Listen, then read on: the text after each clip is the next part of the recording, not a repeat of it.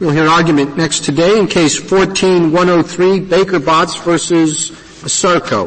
Mr. Street. Mr. Chief Justice, and may it please the Court. At the end of a bankruptcy case, a professional must file a detailed fee application. Numerous interested parties may object, and the Court must hold a hearing to resolve those objections and make an independent assessment of reasonable compensation. Each of those steps is indispensable to accurately determining the professional's core fees and the estate's administrative expenses, allowing the trustee to close the case and ultimately pay the estate's creditors. Everyone agrees that preparing the application is compensable, as reflected by Section 330A6's guidance for determining the amount of that compensation. Defending the application against objections is an inseparable part of that same code-mandated process. There is no principal basis, and certainly no textual basis, for categorically banning compensation for that next step.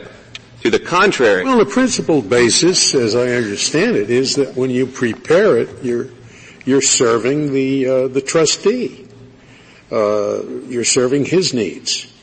But when, he's disallowing it, you're, to the contrary, acting against the trustee's interest. Isn't that a principal distinction? It would certainly not be in the vast majority of cases. For example, in the typical Chapter 7 case, the trustee hires a professional. The trustee wishes to pay the professional fully for his good work, and the debtor comes in and objects. By defending that application against the debtor's objections, the professional is serving the trustee. The same thing happened here, where the debtor... Okay, so you acknowledge it's okay if the trustee objects. Then he doesn't have to pay, right? I would not acknowledge that, Your Honor. I didn't think you would. But that is the reason there should not be a categorical... The trustee is not the estate. That's correct. And the estate wants to keep as much money as it can to give to the creditors. That's the purpose, right? Well, in this case, for example, the estate paid all of Baker Bott's core fees and wanted to pay all of those fees, and you had ASARCO coming in as the reorganized company and objecting. So I don't think that's true in many, many cases, and typically, it's not the case in the Chapter 7 case. As the National Association of Bankruptcy Trustees point out as amicus, a trustee is not going to be able to retain competent and skilled counsel if the debtor is going to be able to... If you had hired another law firm to fight this objection, would that other law firm have been entitled to fees too? It would possibly be entitled to fees through 330A1B. I think in your hypothetical you're assuming that the other law firm would not be approved by the trustee as an estate professional. So that's the on-off switch for compensation under 330A, compensation as a service rendered. So the only possible way they could be compensated would be as an expense for rendering a service to the estate professional. I just want to understand your rule completely. Anybody who prepares a fee application, an accountant, an expert, the bankruptcy court can pay all of their legal fees if the trustee has hired their lawyer? Yes. Approved their lawyer. But if the trustee hasn't, then they have to assume the cost of fighting. No, Your Honor, that's not our position for two reasons. First of all, there's two ways to get compensated under 330A. There's A1A, which is compensation for services rendered by a professional hired by the estate. And then there's A1B, which is expenses. And that's things like experts, outside contractors that the estate professional hires to help him or her do the services. So in the context of an accountant who hired a law firm to prepare and defend its fee application, it happens all the time, accountants can't do it themselves, that outside law firm would be compensable as an expense to the accountant. Now, of course, ASARCO's position would categorically ban all compensation for law firms, even those retained by the trustee that defend their fee application. It would categorically ban compensation by the accountants. And the problem with ASARCO's position is that everything you can say about defending a fee application is also true about preparing a fee application in the context of a statute. They both are paid out of the estate. They both diminish the estate in that way. They're both something that the code requires. I take it if the trustee objects and there's a lengthy hearing, I take it you would still say that you get fees for participating in that hearing. Yes, that's correct. All right, so the fact that ASARCO came in is really irrelevant to this case. I don't think it's irrelevant because it shows the error of the Fifth Circuit's way in adopting a categorical rule that prohibits compensation even when the trustee wants to pay the professional the full amount. That's the only reason I really made that particular point. And that's the only argument that's before this Court is a categorical ban under the statute on compensating the professional for defending his fee application regardless of who objects. And I think this Court has already rejected the distinction that Justice Scalia suggested between preparing and defending the fee application in its opinion in Gene, where the Court said there's, quote, no textual or logical argument for treating so differently a party's preparation of a fee application and its ensuing efforts to support that application. And the Court— That was in the context of a fee-splitting statute, though. That's correct. And the fee-shifting context is the proper analogy here. Of course, we don't claim 330A is formally a fee-shifting statute. We're seeking payment from the estate for work that the Code requires us to do as part of our work. But the fee-shifting analogy is accurate for a couple reasons. First of all, in the fee-shifting statute and in the bankruptcy statute, the professional must file an application and have his fees approved by the court. And as in the fee-shifting regime, the bankruptcy professional's application is opened up to a wide range of objectors who are not the professional's client. So all of this leads to, in both the fee-shifting and the bankruptcy regime, a concern that the professional's fees for his core work will be diluted by the professional being forced to defend those core fees. And in fact, those concerns are heightened much more in the bankruptcy context for a few reasons. Because in bankruptcy, the fee application is far more detailed and gives far more opportunity to pick and object, and a far greater range of objectors are available. The U.S. trustee, the court itself, the creditors' committees, all of those can come in and object that do not exist in the fee-shifting context. And Congress recognized this concern in Section 330A3F by codifying the factor that bankruptcy professionals be compensated at parity with non-bankruptcy professionals. Well, but just on the parity point, if you're not doing bankruptcy work and you send the client a bill and they don't pay it, if you've got to take litigation action or whatever, you don't get those fees back. We follow the normal American rule and you pay your own fees, and if you win, good. If not, you don't. That's right. And that would, of course, also be true of preparing the bill or the invoice, which is compensable under bankruptcy. So Congress departed from that regime, and again, it gets back to the two reasons the fee-shifting cases are analogous, because outside of bankruptcy, a professional doesn't have to go to the court to have his fees approved. That's a structural parity difference. Outside of bankruptcy, the professional doesn't submit his application to a gallery of potential objectors. And that's why bankruptcy is structurally different, and that's why Congress recognized in Section 330A4A2 that services necessary to case administration do fall within the bankruptcy court's discretion to compensate. And when you read Section 330A6's reflection that preparing the fee application is compensable, it's clearly not authorizing compensation for preparing it. ASARCO concedes that. It's authorized under Section 330A1A as a service rendered, and it most naturally falls within Section 330A4A2 as a service necessary to case administration. And that's because it assists the trustee. The trustee has to see the case all the way through to its completion. It has to make a final accounting of the case. It has to administer and close the case. And that none of those things can happen until the fee application is not just prepared, but litigated. Section 330A1A reflects that not only the application must be prepared, but there may be objections by either the parties in interest, the trustees, or the court itself. And then the court must hold a hearing. Those are all textual bases for compensating the defense of the fee application. Those are things that the Code requires, and they're all compensable for the same reasons as compensating the preparation of the application. Mr. Street, do you have a position on enhancements?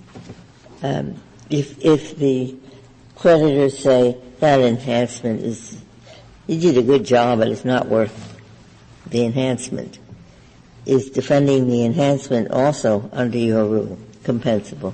We believe it would be compensable in the sense that it passes by the minimal compensability threshold that puts it into bankruptcy court discretion. Now, bankruptcy courts must consider the A3 factors in determining whether that will actually be compensated in any amount. And courts consider, for example, the nature and value of the service. A court could reasonably conclude in its discretion that the nature and value of seeking an enhancement is not the same as the nature and value of defending the core fee application. Many courts have reached that conclusion. At the end of the day, that's where the courts came out here, and we didn't challenge that on appeal. You practice in bankruptcy. I mean, you know it pretty well, because what I was trying to think of, which is really to ask the other side, but the phrase likely to benefit, it says likely to benefit. Now, it seems to me there must be instances where you, representing the debtor, hire accountants or various others to do technical work, conveying, and where in fact it's quite clear that it won't mean more money for the debtor. It'll mean less money for the debtor, because it'll discover all kinds of assets they didn't even think the debtor had. But that's part of your job. Correct. And you do it. It benefits only the creditor. And I take it it's rather clear you get compensated for that. Yes. And is that right? Am I just... Yes, that's absolutely correct, Your Honor. And that's why there are two prongs within Section 330A4A2. Congress recognized that not everything the professional does is going to produce an immediate direct benefit to the estate. And the legislative history we discussed at page 37 and 38 shows that Congress added the prong compensating tasks that were necessary to case administration. Well, then you're in trouble, because if all those things, I mean, there are a set of things such that when you carry them out through accountants or conveyors or others will in fact cost the state a lot of money, possibly more than they ever dreamt. And yet it's part of your job. Now, if that's not considered as being of benefit to the estate, but rather part of the administration of the estate, then I don't see how this falls within benefit to the estate. I mean, if you're really making that distinction, that's administration of the estate, then this would have to be administration of the estate. But this isn't administration of the estate, and therefore it's left out. We agree that this is administration of the case for the city. You're saying this is administration. In other words, you're not saying it falls within A, you're saying it falls within B. It falls within either one. We think the most natural home for it is necessary to the administration of the case. And Congress, the structure of Section 330A4A2 reflects that the professional's service need only be necessary to the administration of the case or beneficial to the estate, because Congress recognized there are going to be a lot of things that a professional has to do, as Justice Breyer said, that may cost money in the short run, but they're necessary to carry out the administration of the case. We think that's where preparing the fee application comes in under A1 and A4A2. And the very next inseparable step is defending the fee application. You're ignoring one important aspect of difference, which is in everything else you're acting for the estate. When you're defending fees, you're acting for yourself. There is a self-interest involved, because you could just give up on the objections and walk away. The only reason you're fighting them is because it puts more money in your pocket. I don't think not because it puts more money in the estate's pocket. Yes, but all of those things would be equally true of preparing the fee application. The professional could just work pro bono or could decide to discount 20% of its rates on the fee application. All of those things are, ASARCO has tried to say that preparing and defending the fee application are adverse to the estate because it takes money out of the estate. Well, that cannot be the test. Well, except that preparing the fee application, A, it's specifically allowed by statute, and B, if they compensate you for that, then you'll do a very careful job, and there'll be less necessity to have to defend it. So there is certainly a rational reason for the distinction. Well, let me take that question in two parts, because I think if Congress drafted the statute to say preparing the fee application is compensable, then we would have a very different case. But it didn't say that. It said any compensation awarded for preparing the fee application shall be awarded at this rate. So it presupposed that preparing the fee application was authorized under Section 330A1A, as ASARCO even concedes on page 12 of its brief. So you can't draw any negative inference from the fact that it's mentioned for the purpose of limiting it, that defending the fee application would not also be compensable. But to your second point, Your Honor, we agree Congress wanted to encourage people to do a careful job preparing the fee application. Baker Botts did that here. But that did not stop ASARCO from coming in and mounting a barrage of objections that eat up professional fees. So just the careful preparation of the application doesn't solve the question, and that's why Congress codified Section 330A3F and the parity factor, and that's why bankruptcy courts for decades have been responsibly exercising the discretion that Section 330A1 gives them. Congress could have enumerated all of the tasks that are compensable in bankruptcy, but it didn't do that. Well, but when people know, I mean, the American rule in the legal area is very fundamental, and it strikes me bankruptcy is one of those areas where they go considerable detail, telling you who pays what and when you can get it, and just like you say here, you get compensation for preparing the fee, it's at this particular level. And to say that somewhere in all this you sort of cut and paste these things together and you say, oh, there, it shows that they meant fees on fees to be awarded. It seems to me that if they wanted to go against the basic American rule, it's the American rule, patriotic, they would have spelled that out a little more clearly. Congress certainly could have done that, but that's simply not the way it wrote 330A. You're right, Your Honor, it listed in many other statutes 9 options for things, but in this it just said courts may award reasonable compensation for services rendered with very narrow and express prohibitions. The Fifth Circuit erred by superimposing a categorical ban on that flexible statute. And if I could reserve the remainder of my time. Thank you, counsel.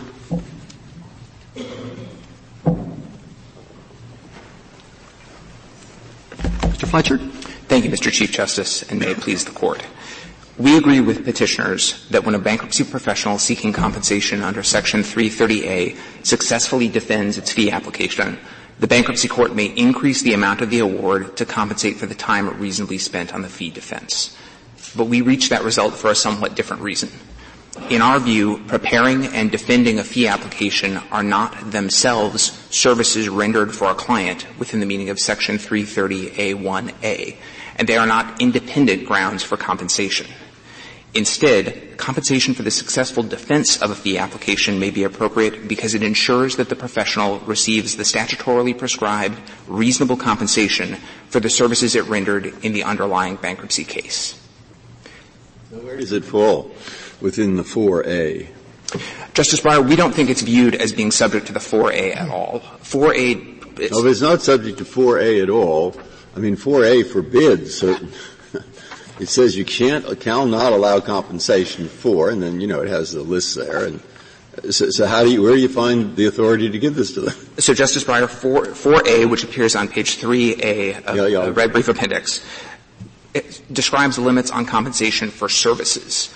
Our view is that when you are preparing and defending your own fee application, that does not fall within the category of services at all. So where is the authorization to give it then? In the authorization in Section 330A1A that says you can allow reasonable compensation for the underlying service that the bankruptcy professional has rendered in the bankruptcy case. So here, for example, Baker Botts prosecuted the fraudulent conveyance action, among many other things. And the bankruptcy court applied the lodestar method, and it determined that reasonable hours times reasonable rates required a certain amount of compensation in order to make Baker. Where does it say that you can get the money that's necessary for you to get the money you pay to get the reasonable compensation? Where does it say you can get that? There's no explicit provision for fees on fees. Suppose that you had to go through enormous trouble to get what they paid you.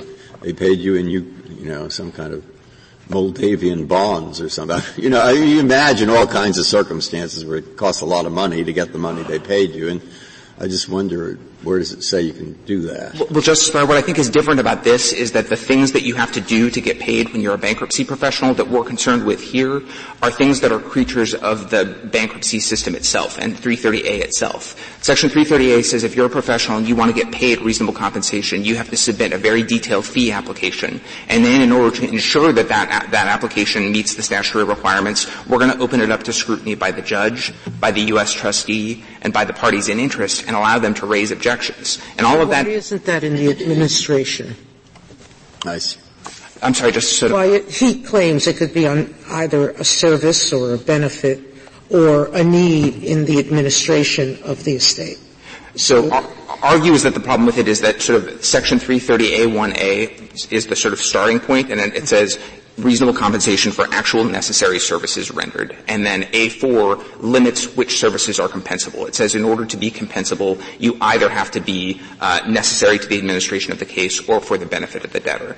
We don't think that preparing and defending your own fee application is a service rendered at all, and so we don't think it's subject to the A4 limits. Instead, I'm sorry. Go ahead. I was just going to say, instead, we think the question that bankruptcy court should be asking is, do we need to provide some additional award to make the professional whole for the extra time and cost that they had to go through to vindicate their right to get their award of compensation for the underlying services? Sounds like a policy judgment. You're basically saying it's not in the statute, but this is how we do it. And as the Chief Justice pointed out, normal attorneys outside the bankruptcy court don't get compensated for fee disputes. Well, we do think it makes good sense, the rule that we're advocating, but we also think it's grounded in the statute and in the way that this court has addressed other statutes that also provide for awards of reasonable attorney's fees. Why isn't the problem here better dealt with by sanctions? If a party like ASARCO makes frivolous objections, then sanctions can be imposed on them, and the fees fall on the party that caused the problem rather than on the estate. I absolutely agree, Justice Alito, and we argue in our brief that if a bankruptcy court is in a situation where the objections that were raised are not merely meritless but actually sanctionable, the better course would be to impose sanctions precisely because that puts the burden of the litigation on the party that raised the frivolous objection rather than on the estate. But we think that there can be a broad range of objections that, while not frivolous or not sanctionable, are still found to be meritless, and that unless the professional is compensated for the time it has to spend in responding to those objections, its award of compensation for its underlying services is going to be diluted below a reasonable level. No more so than the lawyer who submits a bill outside of bankruptcy to a client, and the client objects, and the lawyer has to litigate. Would you say that dilutes the lawyer's recovery? No, I assume that the lawyer's fees are set at a high enough level that they take into account the fact that sometimes he will have to litigate to get the fees. That's true. And why can't bankruptcy lawyers do the same thing? Well, I think that would be contrary to the policy of the bankruptcy statute and the Section 330A in particular, because the problem that we're dealing with here is that it's true that litigation can arise between lawyers and clients over fee issues. Right. But the Section 330A creates a structure where it's not just your client that you have to please, and the showing that you have to make isn't just that I performed services that are within the terms of our contract. You have to satisfy the bankruptcy judge and are subject to objections not just from your client but also from the U.S. trustee and from lots of other parties and interests. And they can object not just on the grounds that you didn't perform within the meaning of the contract, but also on the grounds that you didn't satisfy any of the many requirements of Section 330A. And we think that because that imposes sort of extra costs on bankruptcy professionals, the reasonable approach and the approach that's consistent with the way that this Court handles and others have handled the same sorts of costs that are imposed on attorneys seeking fees under fee-shifting statutes is to say that when you successfully defend your fee application, this doesn't apply when you fail. We very strongly believe that if you are unsuccessful in defending your fee application, you should not receive an additional award. What was your reason for not going with the administration of the estate? And my intuitive judgment of it, which is pretty not totally informed, of course, was there are loads of things that lawyers do who represent debtors that will cost the estate a lot of money. And you can't say all of them are for the benefit of the estate. And there are loads of things they do to help administer the estate and hire all kinds of people, and paying their fees is part of the administration, I would think, normally. And why don't you see the paying of the lawyer as part of the administration of the estate? And if you see that part as part of the administration of the estate, then you'd see that the administrative expenses necessary to secure that payment are part of the administration. I mean, so you had some reason over there in the Justice Department of saying, no, we don't follow that route. And I'm not, and so that, of course, that creates a difficulty, because I think, well, if your judgment is don't follow that route, then I better be careful about following it myself. And you know more about it in a sense. So explain that to me. Well, Justice Breyer, we basically take an earlier turn. In our view, you don't get to A4 in asking about the preparation and defense of a fee application, because A4 tells you which services are compensable. No, I understand right? your argument, and all that's true about it. I just wonder if you're studying this, you're trying to develop a position, and for some reason or other, you rejected what they started out with, that this falls within 4A2, 1 or 2, and I wondered why. So I think if you disagree with our position and your view is that this is a service, and so the question is, does it fall within either of the categories under Section 4 that make it compensable? We agree with petitioners that the stronger basis is to say, as you say, that it's administration. For the benefit I know that. Of the state. I already can see that. I just wondered why. Because you rejected. You had a reason for not doing what seems linguistically the simplest thing and say it is part of the administration. Now, you had a reason, and I want to know what the reason is if you can tell me. Well, it's because linguistically, I don't want to belabor the point, but just linguistically, we don't think it's reasonable to describe this as a service rendered, and so we don't get to the administration of the case. But you only ask about administration of the case if you decide that it's a service rendered, right? Section A4A says the court shall not allow compensation for services that were not reasonably likely to benefit the estate or that were not necessary to the administration of the case. Our view is that defending your fee application isn't a service that you're rendering to the client at all. And so you don't ask these questions. But I can also answer, because if you disagree with us about that and you think it is a service and you think it is subject to the agency. Is there another part that says it's service to the estate rather than service to the case or something like that? It's the term is used in 330A1A, which describes reasonable compensation for actual necessary services rendered by a trustee, an examiner, or a professional person. We think the most natural okay, I see. Thank you.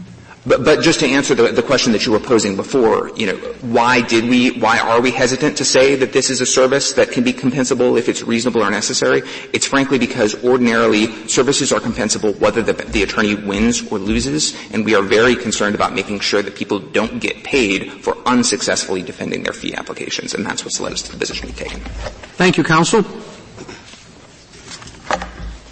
Mr. Oldham? Mr. Chief Justice, and may it please the Court.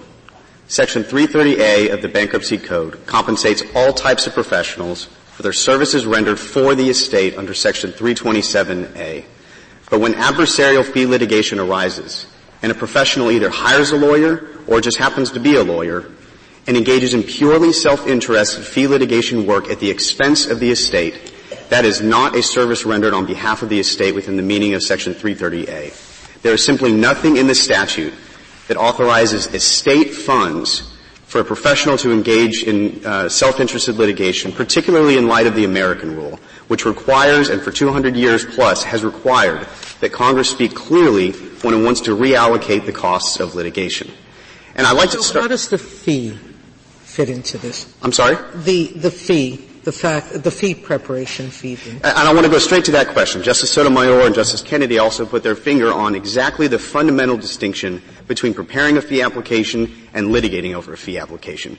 And it's that when an accountant, for example, goes and does accounting services and then provides an itemized bill to explain to their client why they are charging what they're charging, that is a benefit to the trustee. The please remit to line may not be a benefit, but certainly the itemization in that bill is a benefit to the trustee and to the estate, and at that point they're still on the same team.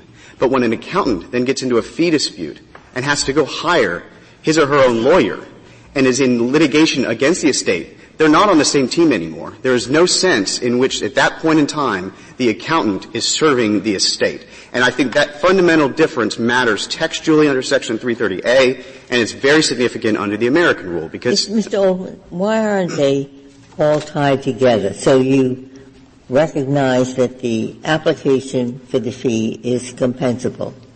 Correct. It's like the opening pleading. Then the objection is the answer to the application, and then the response to the objection is the defense of it. It seems to me it's all one package, that the application, and there's the answer to the application, and then there's a reply.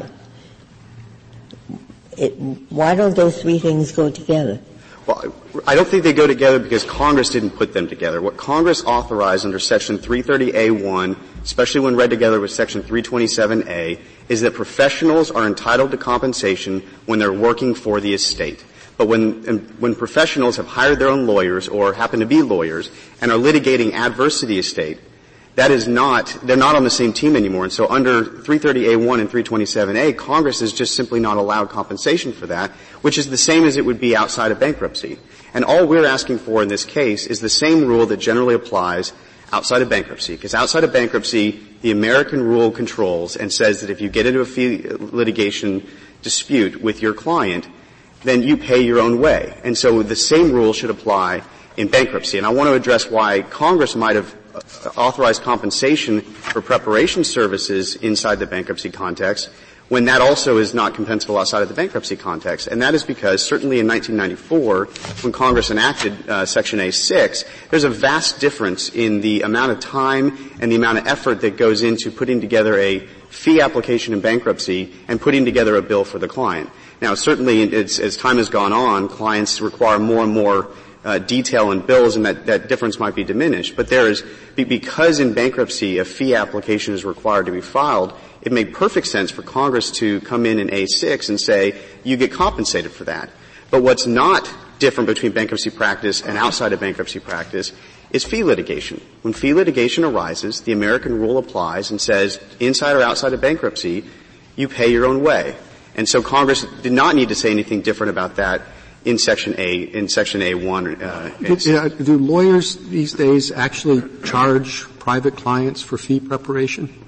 No, well, there might be some extent to which overhead accounts for things like that, but certainly no lawyer is going to put on a bill, time spent preparing this bill. But the fact that they're not charging for it doesn't mean that it's not a benefit to the client. Because again, I think most clients, when they get a bill and see that they have to pay, say, $100,000, it's a pretty good benefit to them to know why they have to pay $100,000 and to be able to object if they feel that there's, an objection warranted to that bill for $100,000. Well, I've been out of practice for half a century, but my thought was that lawyers do charge for the amount of time preparing the bill. Maybe I'm wrong about that. Well, again, we can check it out. I think the only sense in which lawyers do that is to the extent that that is built into overhead. But I don't think that generally there's a practice otherwise of lawyers marking down their time for, and I think that would probably be a shock to most clients to hear that. You ought to think. You want to think about it. Is there any writing that says that when lawyers outside bankruptcy determine their fee structure that they include a reimbursement for the risk that they might have to go into court to defend it? I've never heard of that. Well, and we cite the Gibbons-Grable case in our brief, but there's a number of things that go into, rate setting for law firms, and one of them certainly is a risk of non-payment. Another one is a risk of collections. If you have a particular client where you're afraid of collections, you might also want a retainer and things like that. But yeah, rates account for a variety of things like risk of non-payment and risk of collection. And I think that goes to an important point about bankruptcy practice, which is that bankruptcy lawyers use non-bankruptcy market rates. And so to the extent that they are using a non-bankruptcy market rate, they're already getting some amount in their rates that accounts for the risk of dilution. On that theory, if you're supposed to get some fees, say $100,000, and in that fee is various risks of the extra money it'll cost to collect, or the extra risk of you won't get it, you'll only get half. And you set the rate at 100,000, and so now a different risk is eventuated, namely you had to go to litigation, and that wasn't in the 100,000. Well, then if it's reasonable and everything, why shouldn't it be? Why isn't it? You're trying to, in that 100,000, give the employers something for their time and their effort, and also compensate certain risks. And here was one that wasn't in the 100,000. It turned up later, but how would you draw a line between some and the other? I think that's the government's theory. That's right, Your Honor, and I think the American rule draws the line, because if it were the case that any time a damages award or any time a fee award had to be defended, therefore we need to give them more, the American rule wouldn't exist. Well, no, of course it doesn't exist.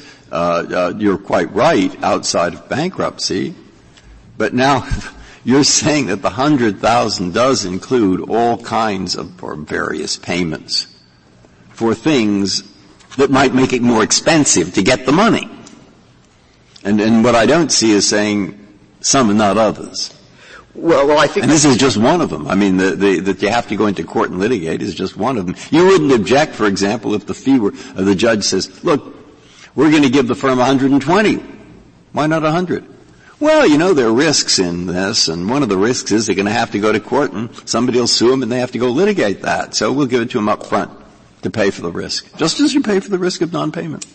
Well, I think we would object to that, Your Honor. Because if the conscious decision is made that $100,000 is reasonable compensation for the services they're about to render. No, it's not.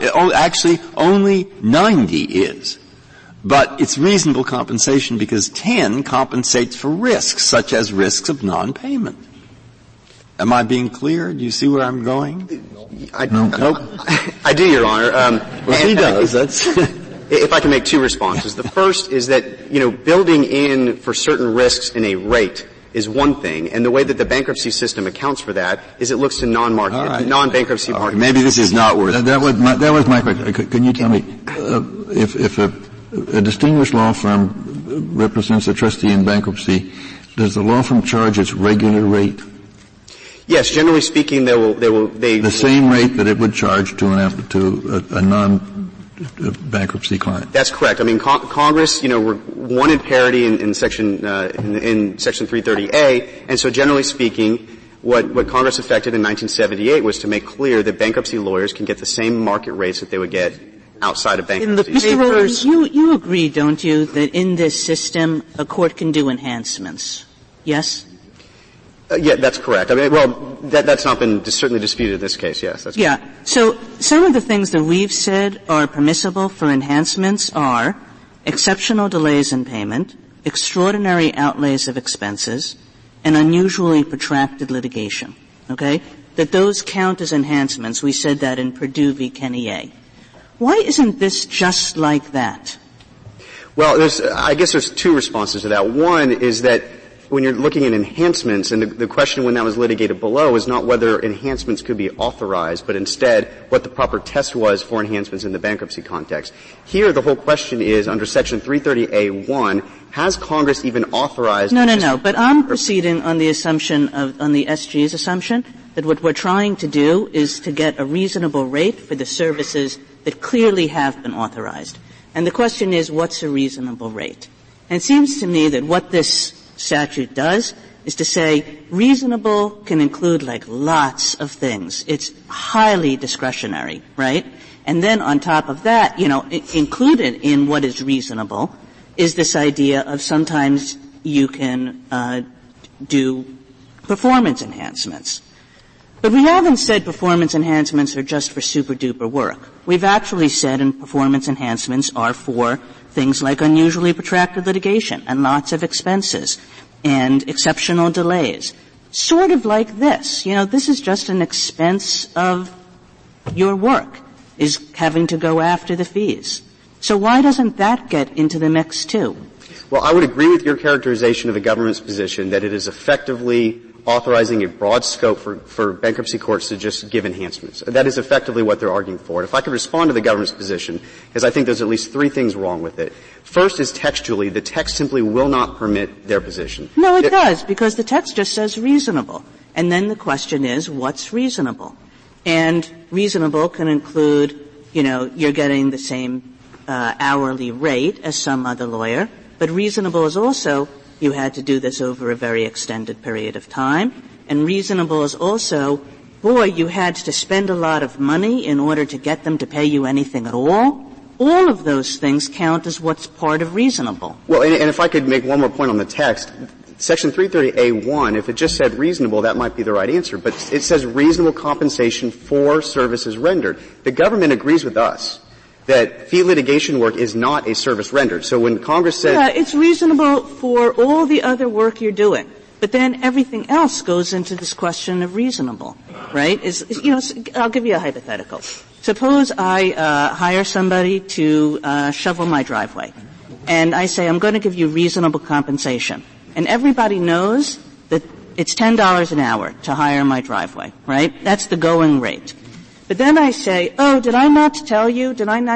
I'm going to make you come down to the court so that I can pay you the $10.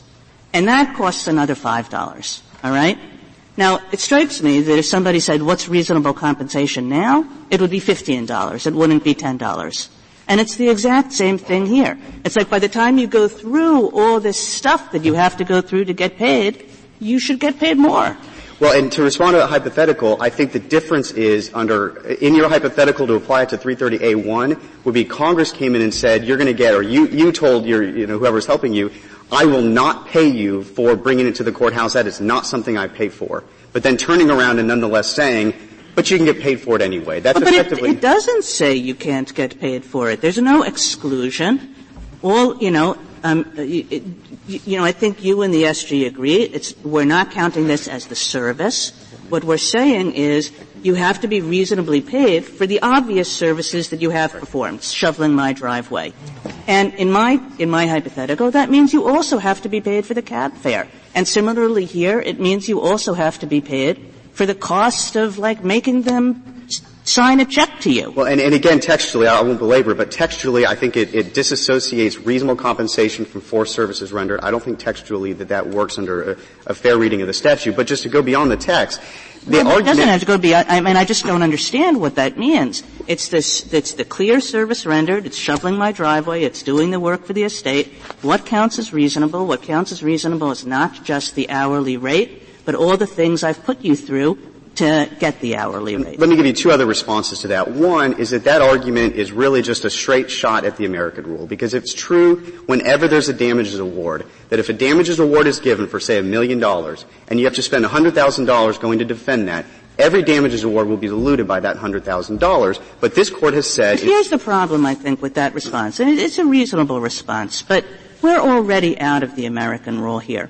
The bankruptcy system puts you in a different universe, in a statutory universe, and the question is, what do those words of the statute say? It's not what would exist if the statute didn't exist. Well, the American rule applies to litigation, and so obviously in bankruptcy you have some litigation, you have some non-litigation. But when you have a fee litigation matter arise, the American rule certainly applies, and Section 330 because it exists doesn't mean the American rule's, tossed out the window.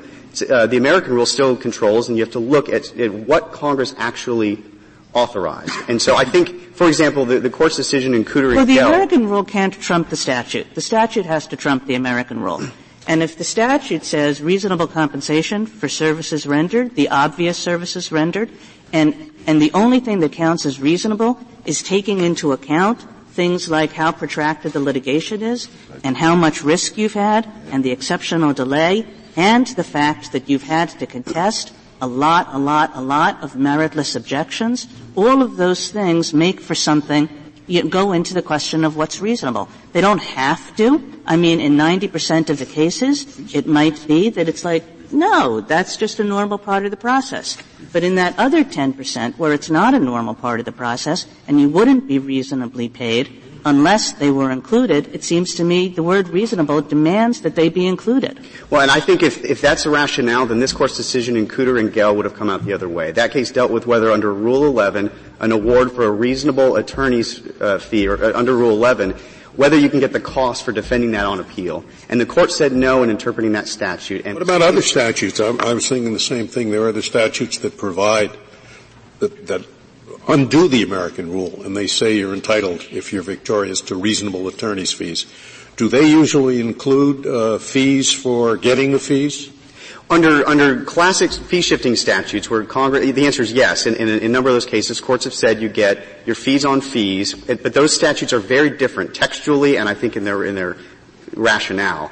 Those statutes say that you get your reasonable attorney's fee incurred in an action. And so fees on fees, when you have a dispute in that action, fit within that express authorization by Congress. It is fees incurred in that action. So textually, that's very different from Section 330, but I also think it's very, very different when you're thinking about the purpose of those fee-shifting statutes. In the fee-shifting context, what you have is an award to a private party who has vindicated their statutory rights, and the award is to that party. There's an award of attorney's fees on top of that, and throughout that process, the award comes from the opponent. And so you never have the dynamic that you have in the bankruptcy context where the lawyer and the client get on opposite teams. They're always on the same team. They're fighting for an award. They're fighting for fees on fees, and they both benefit by the more, fees that they get. That's fundamentally different from Section 330, which is a very limited authorization that says it doesn't depend on success in litigation, because that's not the rationale for compensation. The rationale for compensation is that you provide services that benefit the estate or that are on behalf of the estate. But because the estate's going to pay no matter what, you have this dynamic where when fee litigation arises, the professional is suddenly on the opposite team of the estate, because it's always going to be at the expense of the estate. And also, do you practice in bankruptcy?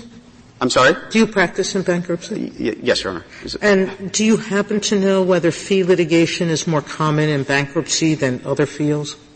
Well, there have been some studies that have tried to address that and to see whether, I think the argument that we've seen is more of a logical one, that there are more potential objectors in bankruptcy because a party has to file their fee application and theoretically more people get to review it. But I think there's a very strong argument that some courts have accepted that outside of bankruptcy practice, there's a paying client in every single case who has the full incentive, because they're footing the bill, to study and object and litigate if they want. And I think it's the rare case outside of bankruptcy, and it's probably the rare case inside of bankruptcy where you have full-blown litigation, but it certainly happens in both contexts and outside of litigation. And all we're asking for is for the same rule to be in bankruptcy as is out of bankruptcy. All right, but if you look at the fee-shifting statutes, we looked up a lot. We found quite a few which say the court can award a reasonable attorney's fee.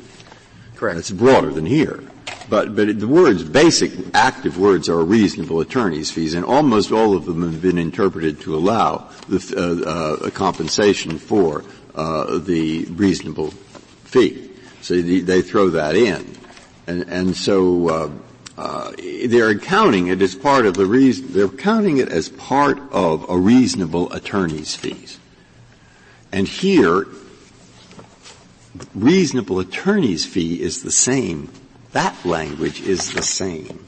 Well, it's reasonable compensation for services rendered, Your Honor. Here it is, a reasonable attorney's fee.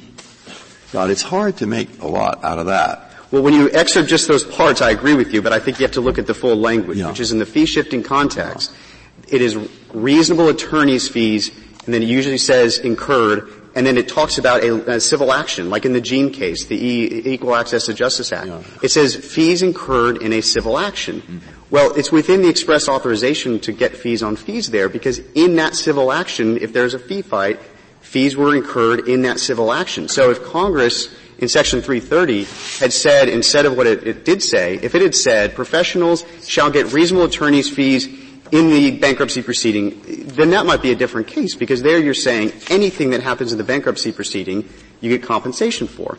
Congress didn't. It happens later, everything's closed, and they discover that through some odd thing they have to spend $10,000 to get the $90,000 that was awarded to them.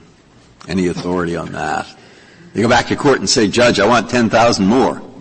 He says, but the case was closed. He says, yeah, but I had to spend the $10,000 to get the $90,000.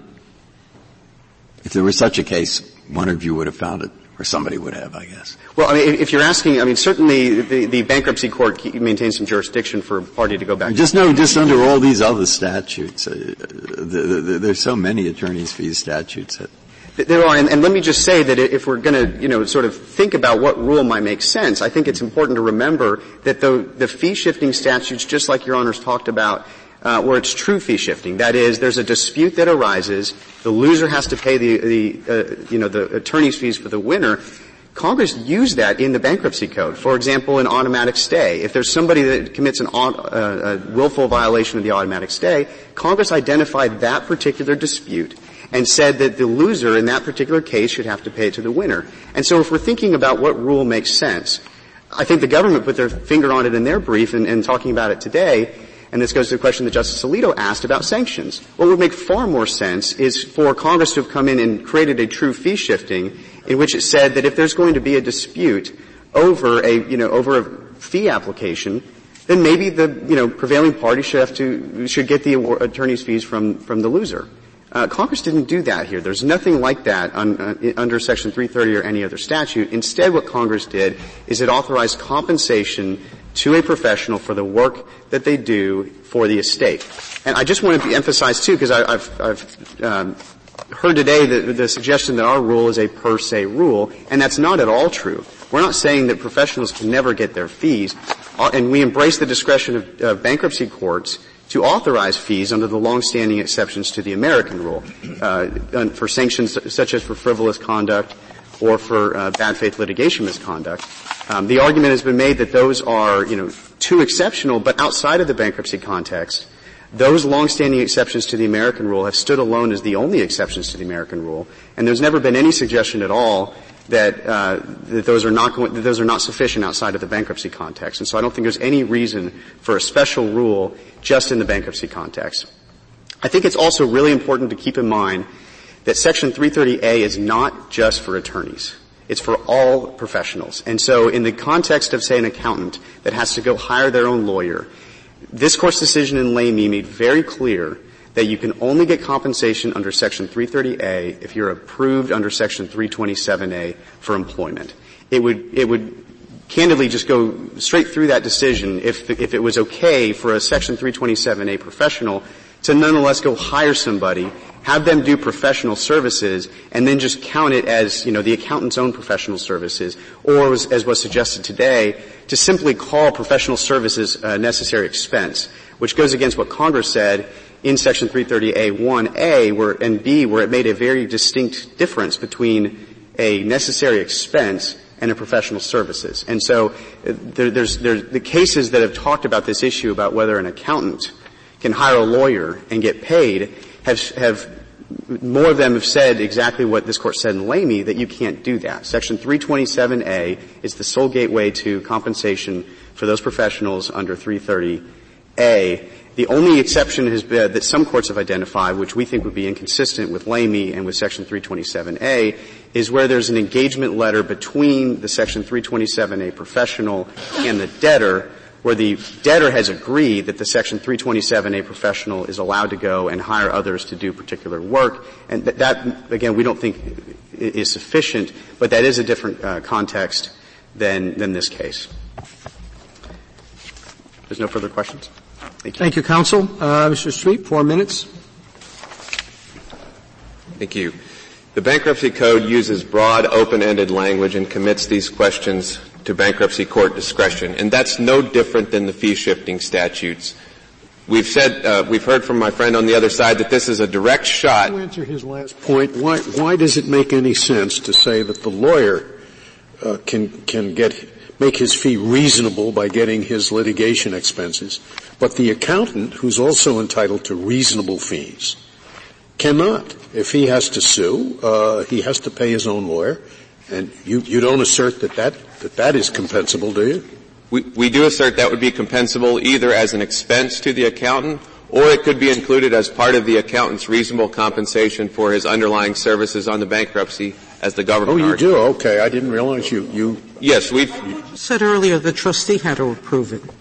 And I'm wondering how the trustee could approve that, because it's for the benefit of the accountant, not the trust.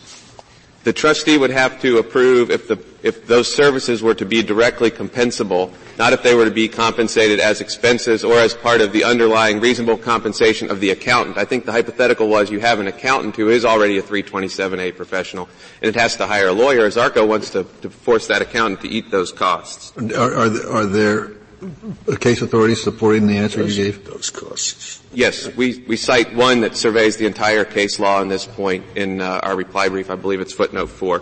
To get back to Justice Breyer's question, you cannot read services in isolation. You can't read services rendered in isolation from the rest of the statute. A4 recognizes that there are services necessary to case administration. And A3C recognizes there are services that are beneficial toward the completion of the case. My friend on the other side read in a word. He said services to the estate. It doesn't say that anywhere in the statute. It could be a service to the court. It could be a service to the trustee, which must administer and finally close the case. Except that in Woods, looking at the predecessor statute, which also talked about services rendered, we held that the phrase reasonable compensation for services rendered, quote, this is us, necessarily implies loyal and disinterested service in the interest of those for whom the claimant purported to act. And I'm glad Your Honor brought this up, because the idea that litigating a fee application is adverse to the estate cannot be right. The code requires you to litigate the fee application if it's challenged. Now think about what happens if we file an interim fee application under Section 331. We can do that 4 months into the bankruptcy. The second somebody objects, and we have to respond to that objection, ASARCO's position is we're immediately adverse to the estate and we're disqualified. But I did want to mention that all of the national associations of trustees support Baker Bott's position on this point because it's not just a small expense that can be counted as overhead.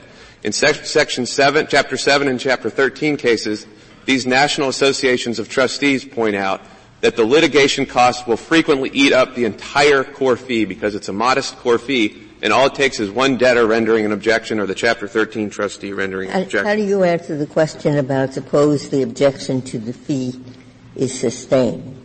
Does the lawyer nonetheless get the work?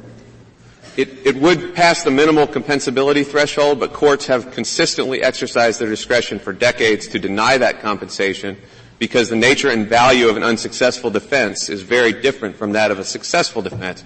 And ASARCO is the one asking this court to make a major change from the status quo that has prevailed across this country in the overwhelming majority of jurisdictions where courts have wisely and responsibly exercised their discretion to award fees where they are necessary to make the underlying fee reasonable and to deny fees where the defense is unsuccessful or otherwise wasteful. Baker Botts is just asking this court to allow the status quo to continue playing out in a way that's been effective for the bankruptcy system.